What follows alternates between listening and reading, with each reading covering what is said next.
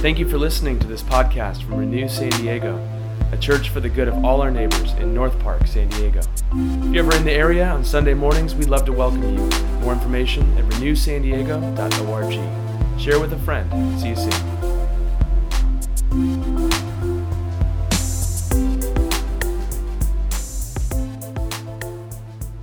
The scripture this reading comes from the Gospel of Matthew. Now, when Jesus heard that John had been arrested, he withdrew to Galilee.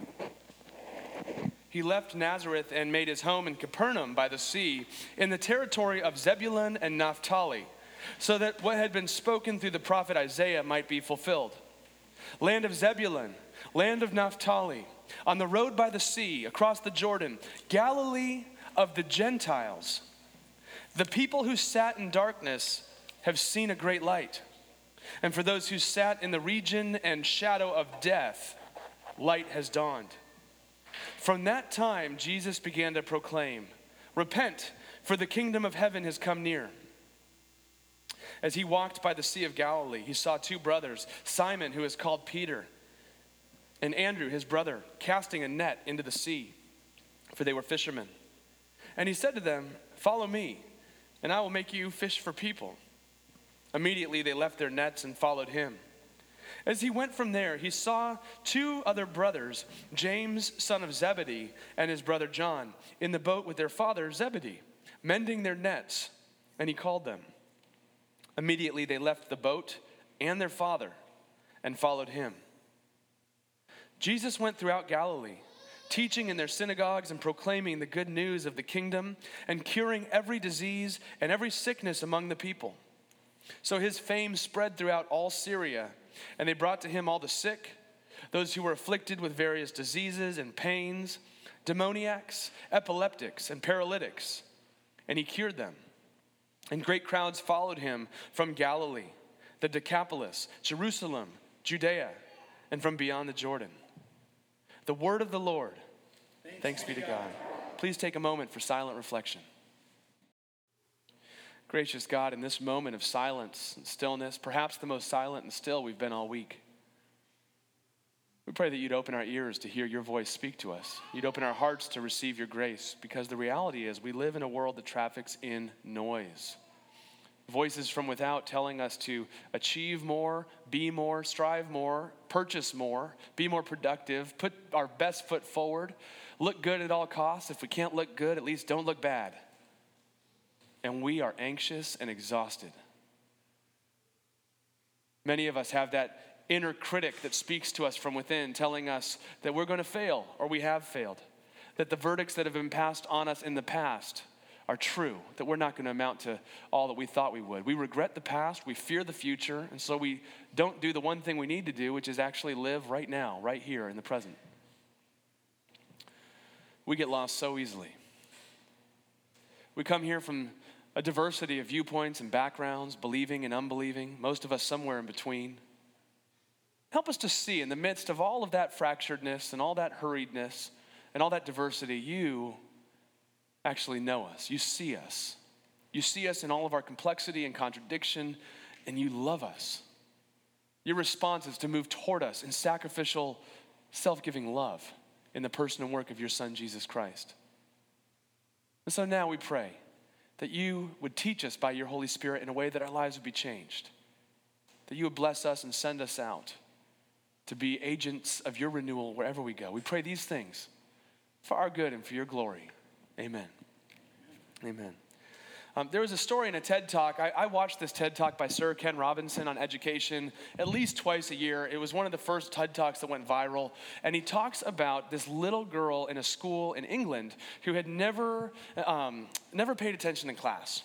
And at this point, she's actually in the back of class and she's paying attention and she begins to draw. It's a drawing lesson. And she's drawing fastidiously and the teacher comes up and says, "Little girl, what are you drawing?" And she says, "I'm drawing a picture of God." And the teacher says, "But nobody knows what God looks like." And she responds, "They will in a minute." I love that. I love that. Because nobody knows what God looks like.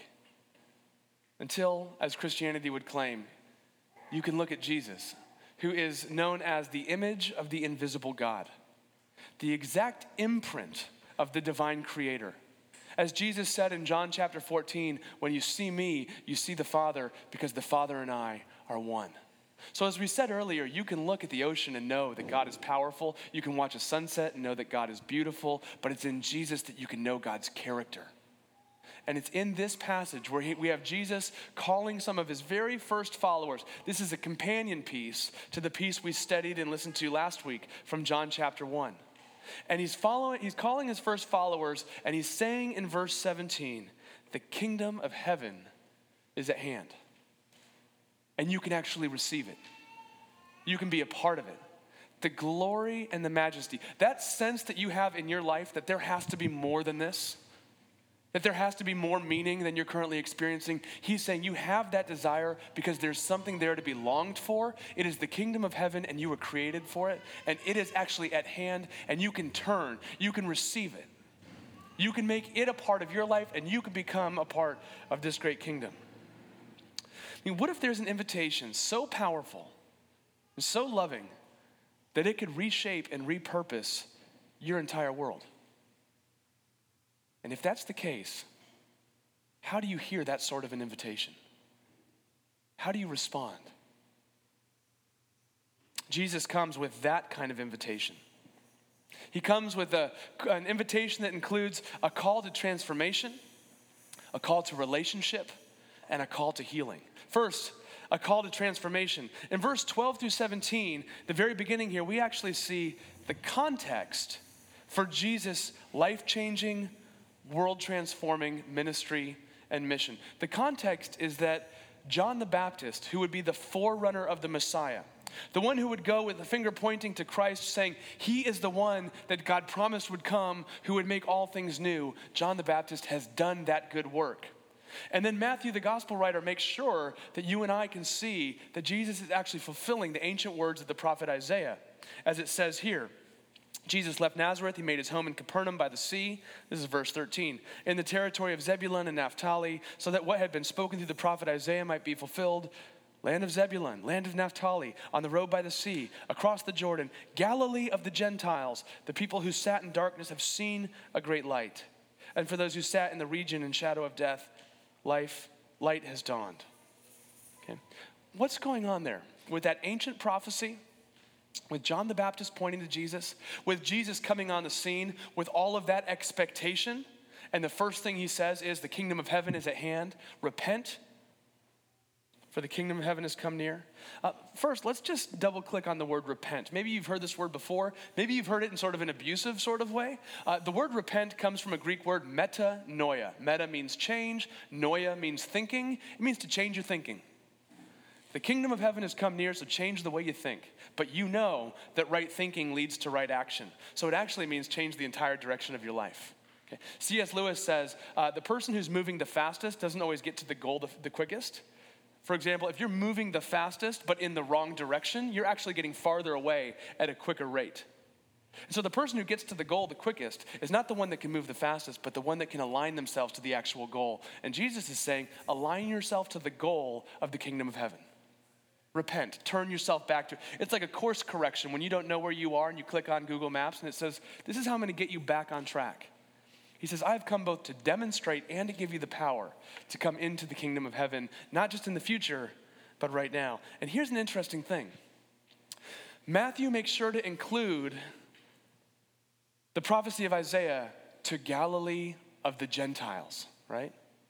In Jewish world thought, there were really kind of two ethnicities that mattered.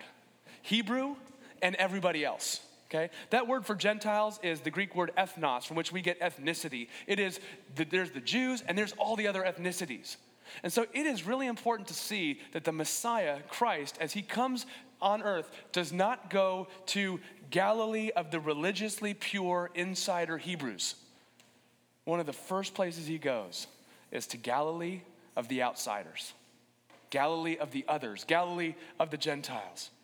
That is a strange place for a Messiah to begin his ministry. But Jesus shows up in strange places. You know, for many of you, maybe you'd say you're spiritual but not religious. Maybe you've been a part of a church community before, some that had some really good aspects to it, some that had some really difficult ones. I hear stories all the time of those of you who have been abused in church situations, if not physically, at least spiritually or emotionally. And so maybe church is the last place you'd expect Christ or God or the divine or the spiritual to actually show up, and yet you're saying things like, I can't believe I'm actually a part of a church right now. I can't believe I'm actually starting to believe these things. It's hard, I can't explain it, but the miracle is actually taking place, and I'm becoming convinced that Jesus is who he said that he was, and that he actually loves me, and I'm coming to life. Because the invitation to follow Christ is an invitation that includes all sorts of surprises. Surprises for you. I mean, imagine what's going on in this next part of the passage we'll study. You have those fishermen who are surprised that Jesus actually meets them, not in the temple on the day of worship, which is where you'd think these things would take place, but in their place of business, in their workplace on Monday morning, for crying out loud. He'll meet you where you expect him. He'll meet you where you least expect. The question is, are you open to what he's doing in your life? Part of what Jesus is saying is the kingdom of heaven is near. It's everywhere.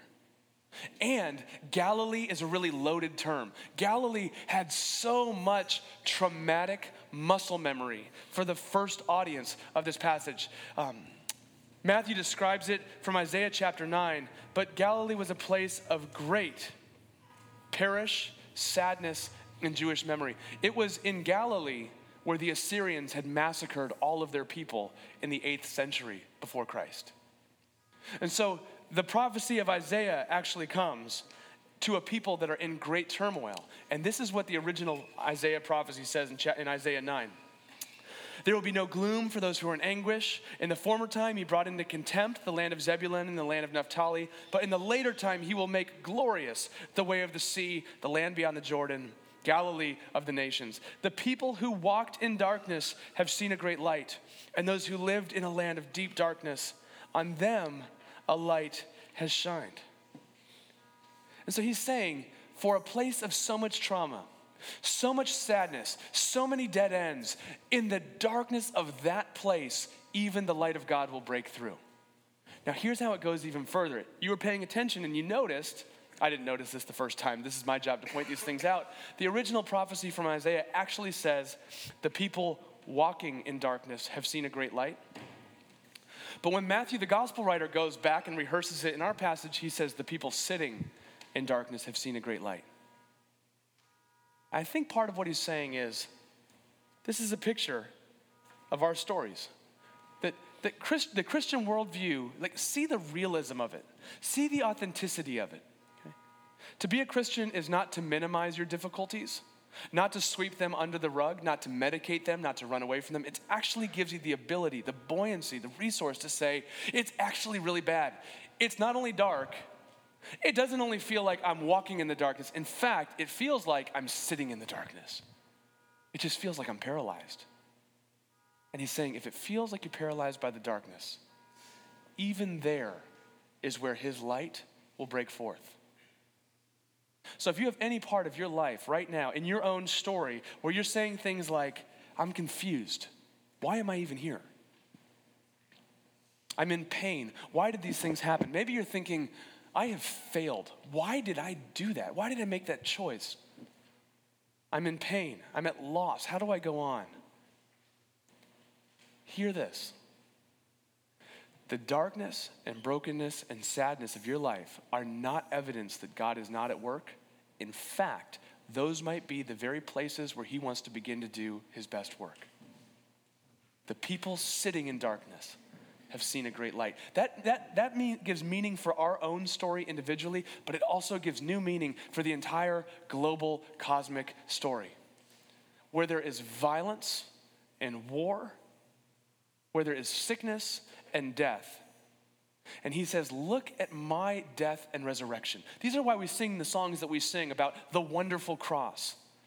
Because in his life and death and resurrection, Jesus has actually taken the violence and sin and brokenness upon himself, even to the point of death on a cross willingly, taking the full weight of all that has been done to us and all that we have done to others throughout every generation and allowing it to crash upon his back.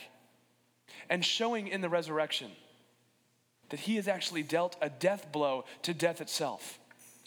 That the people sitting in darkness have seen a great light. That's what it means to be a Christian, that now in fits and starts, in the already but not yet fully coming of the kingdom of heaven, we both rejoice that it's begun and we work for its completion as we are citizens of an entirely new kingdom.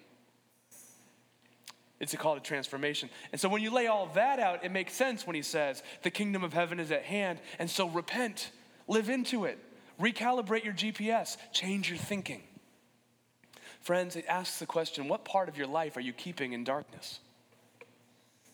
And what does it look like to let him into all of it? Now here, I know this is scary. We'll get to that.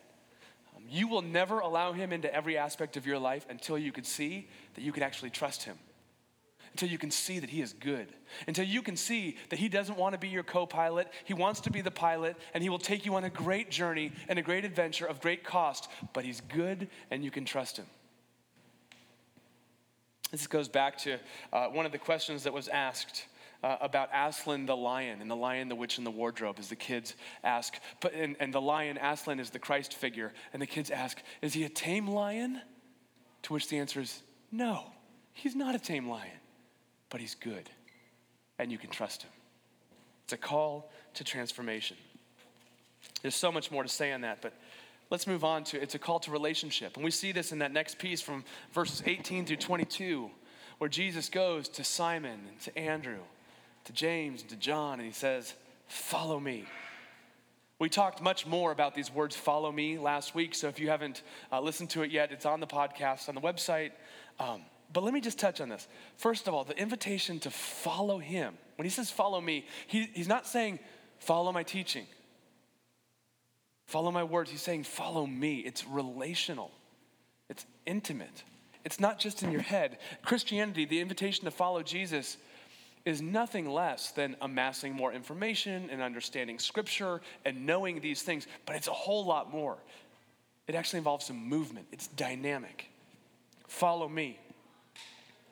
And as we trust in him as our friend and our brother, as we follow him, we actually enter into a whole new experience of his kingdom together. Because the kingdom of heaven is not defined geographically. You know, the great Christian hope is not that one day we will be beamed out of this broken earth into a beautiful heaven where we can leave all this stuff behind. The kingdom of heaven is wherever the kingship of Jesus is recognized. That's why in the Lord's Prayer later today, we will pray, thy kingdom come, thy will be done on earth as it is in heaven. The kingdom is actually advancing into this world as we follow him together. It's an invitation that's dynamic and not static. It's deeply personal and deeply relational. You know what it means? It means that you are invited, you are called to see that you are deeply known and deeply loved at the same time. That's something that everybody at their core wants deeply, and we're all terrified of. Because most of us have a sense that if others knew everything about you, if you were really known, other people would yawn because your life is boring, or they'd laugh because your life is pathetic, or they'd run because your life is a mess. And Jesus says, I know you, and I love you. What if you actually trusted that for just 5 minutes? Can you imagine what would be different in the way that you love other people? No more needy codependency. It could change the entire way that you do your work when you go to your job tomorrow. You can strive to do great work without needing to be acknowledged. You can give sacrificially and serve others generously without needing to be acknowledged.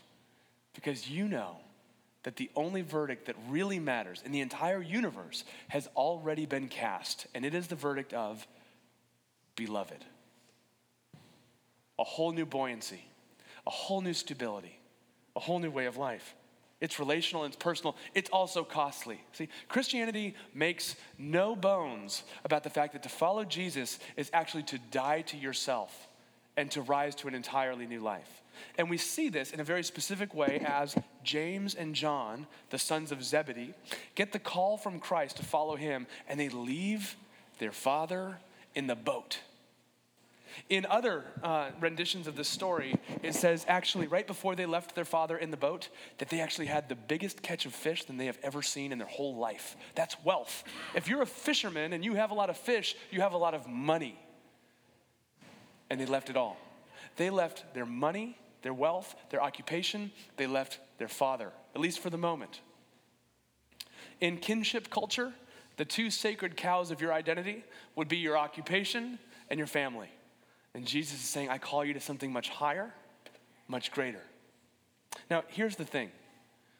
All of us follow something. Nobody gets a pass on this. It's not like there's the Christians that follow Jesus and then the not Christian folks that we're just a blank slate. Everybody has something in the center of your life that tells you you will have meaning. You will have value. You can have hope. It might be your career. If your career just works out, then you will be okay. If you get recognized by enough people, then you'll know that you belong. We do this in all sorts of ways. Here's the thing. For example, if you make your sexuality the center of your life, pretty soon you will find yourself being dehumanized. If you make your job the center of your life, if you make your wealth the center of your life, if you make your image and the way you look the center of your life, you will become so anxious as you fear that you lose it.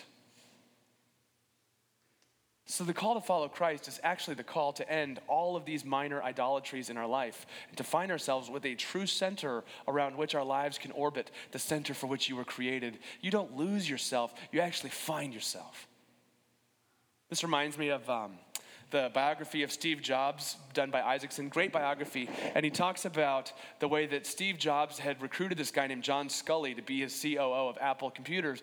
John Sculley was already the head executive of PepsiCo, international, global organization, and Steve Jobs goes to John Sculley and says, look, you can go on selling sugar water to the world, or you can put a dent in the universe with Apple. A new calling altogether. And Jesus says, I've called you not to put a dent in the universe, but I'm actually putting the universe back together. And I invite you into that great story because the kingdom of heaven is at hand. Turn, repent, get on board, become part of it, and trust me with this. Now, sometimes follow me means actually changing your career, but most often I find that it doesn't. You know, in the very beginning of one of the Gospels, a couple people, a tax collector and a soldier, a Roman soldier, go to John the Baptist and they say, what do I need to do in order to be a part of this kingdom? Do I need to change my occupation? And you would think the answer would be yes, because both were crooked in their own right in terms of their devious ways of doing their business. And he doesn't tell them to change their career. Instead, he says, go back to work, but do it as one who works for God, not for your boss. You still have a direct report, of course, but now you're going to do your work with integrity. You're not going to cut corners. You're not going to swindle people. You're going to see your job as your little outpost, your sphere of influence for the kingdom of heaven. Follow him in the tension, even though you don't know how it's going to turn out or where it's going to go, because you trust him. He's not tame, but he's good. You can trust him. It's costly, right? You all know this. I mean, in some ways, I'm preaching to the choir because you're all a part of a church plant, okay? If you really wanted a stable, secure life, you would go to a big mega church that has a lot of programs and everything's already set for you, and you just need to show up and consume things. I'm not throwing stones at the mega churches. God bless them, God love them. But you have already chosen to be a part of a missional expression of the church in the middle of San Diego. So I'm preaching to the choir, and you have to preach to the choir because the choir has issues too. And so I'm saying the things I need to hear as well. But it's costly, right? You want to know the easiest way to have a church? It's to get a bunch of people together that think just like one another. Maybe that are of the same ethnicity or of the same socioeconomic status, so we go on the same types of vacations, we read the same kind of books, we eat the same kind of food. You know what you get there? That's a social club. But instead what we're doing is we're starting a church. The diverse body of Christ for the good of our neighbors, not just for ourselves, but actually outward facing. That is a costly way to go about starting a congregation. And yet you see, it's tied right into the original calling. As he says to us, follow me. It's a call to transformation, it's a call to relationship, and it's a call to healing. Verse 23 through 25 actually demonstrates what it looks like when the kingdom of heaven is at hand. Jesus went throughout Galilee, teaching in their synagogues and proclaiming the good news of the kingdom. So it involves a proclamation. a verbal proclamation to the world that the kingdom of heaven is at hand.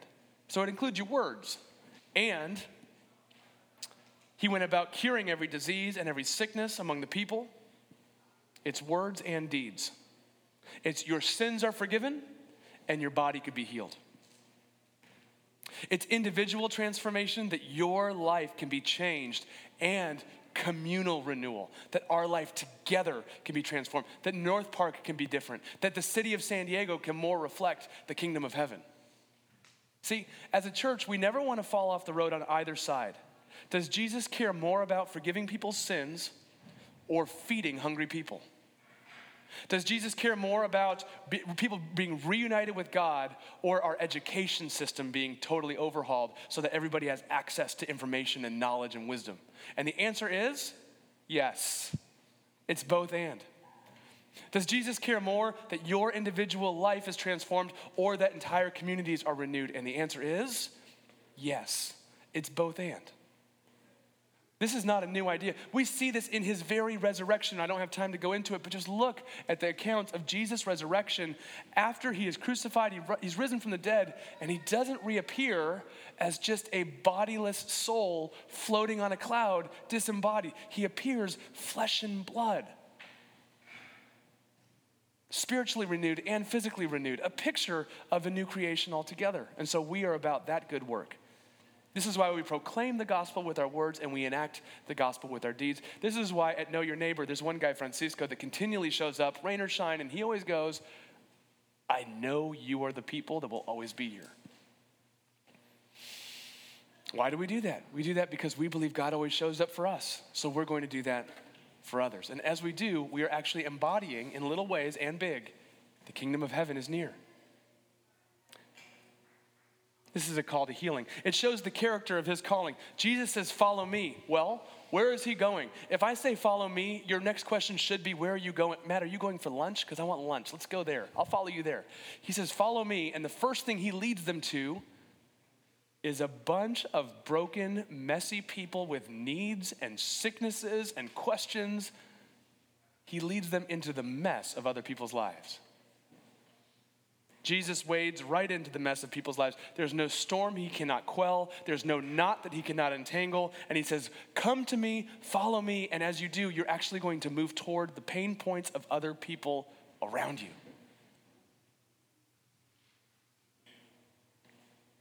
He shows the content of his calling as you join him in the renewal of all things. And it's interesting, one of the first things that these early disciples did, it says, one of the first things they did in verse 24, and they brought to him all the sick and who were afflicted with various diseases and pain. They brought other people to him. What does it look like for you to bring your friends and your neighbors and your colleagues around Jesus? To bring those who are questioning and have doubts. To bring those who are despairing. To bring those who are lonely. To bring those who are sick. I mean, on one hand, that's why we're striving to create a church here that always remembers what it's like not to believe these things. So you know that we are hospitable, accessible, understandable, and welcoming to all your friends and to all your questions.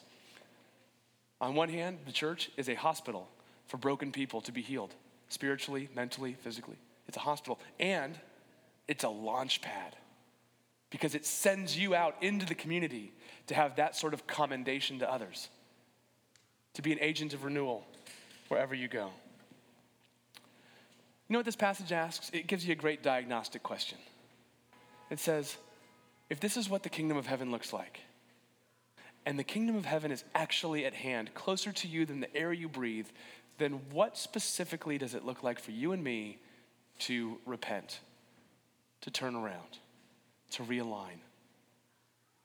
Maybe you write something down in your phone right now. What would be the next step of aligning with the kingdom of God?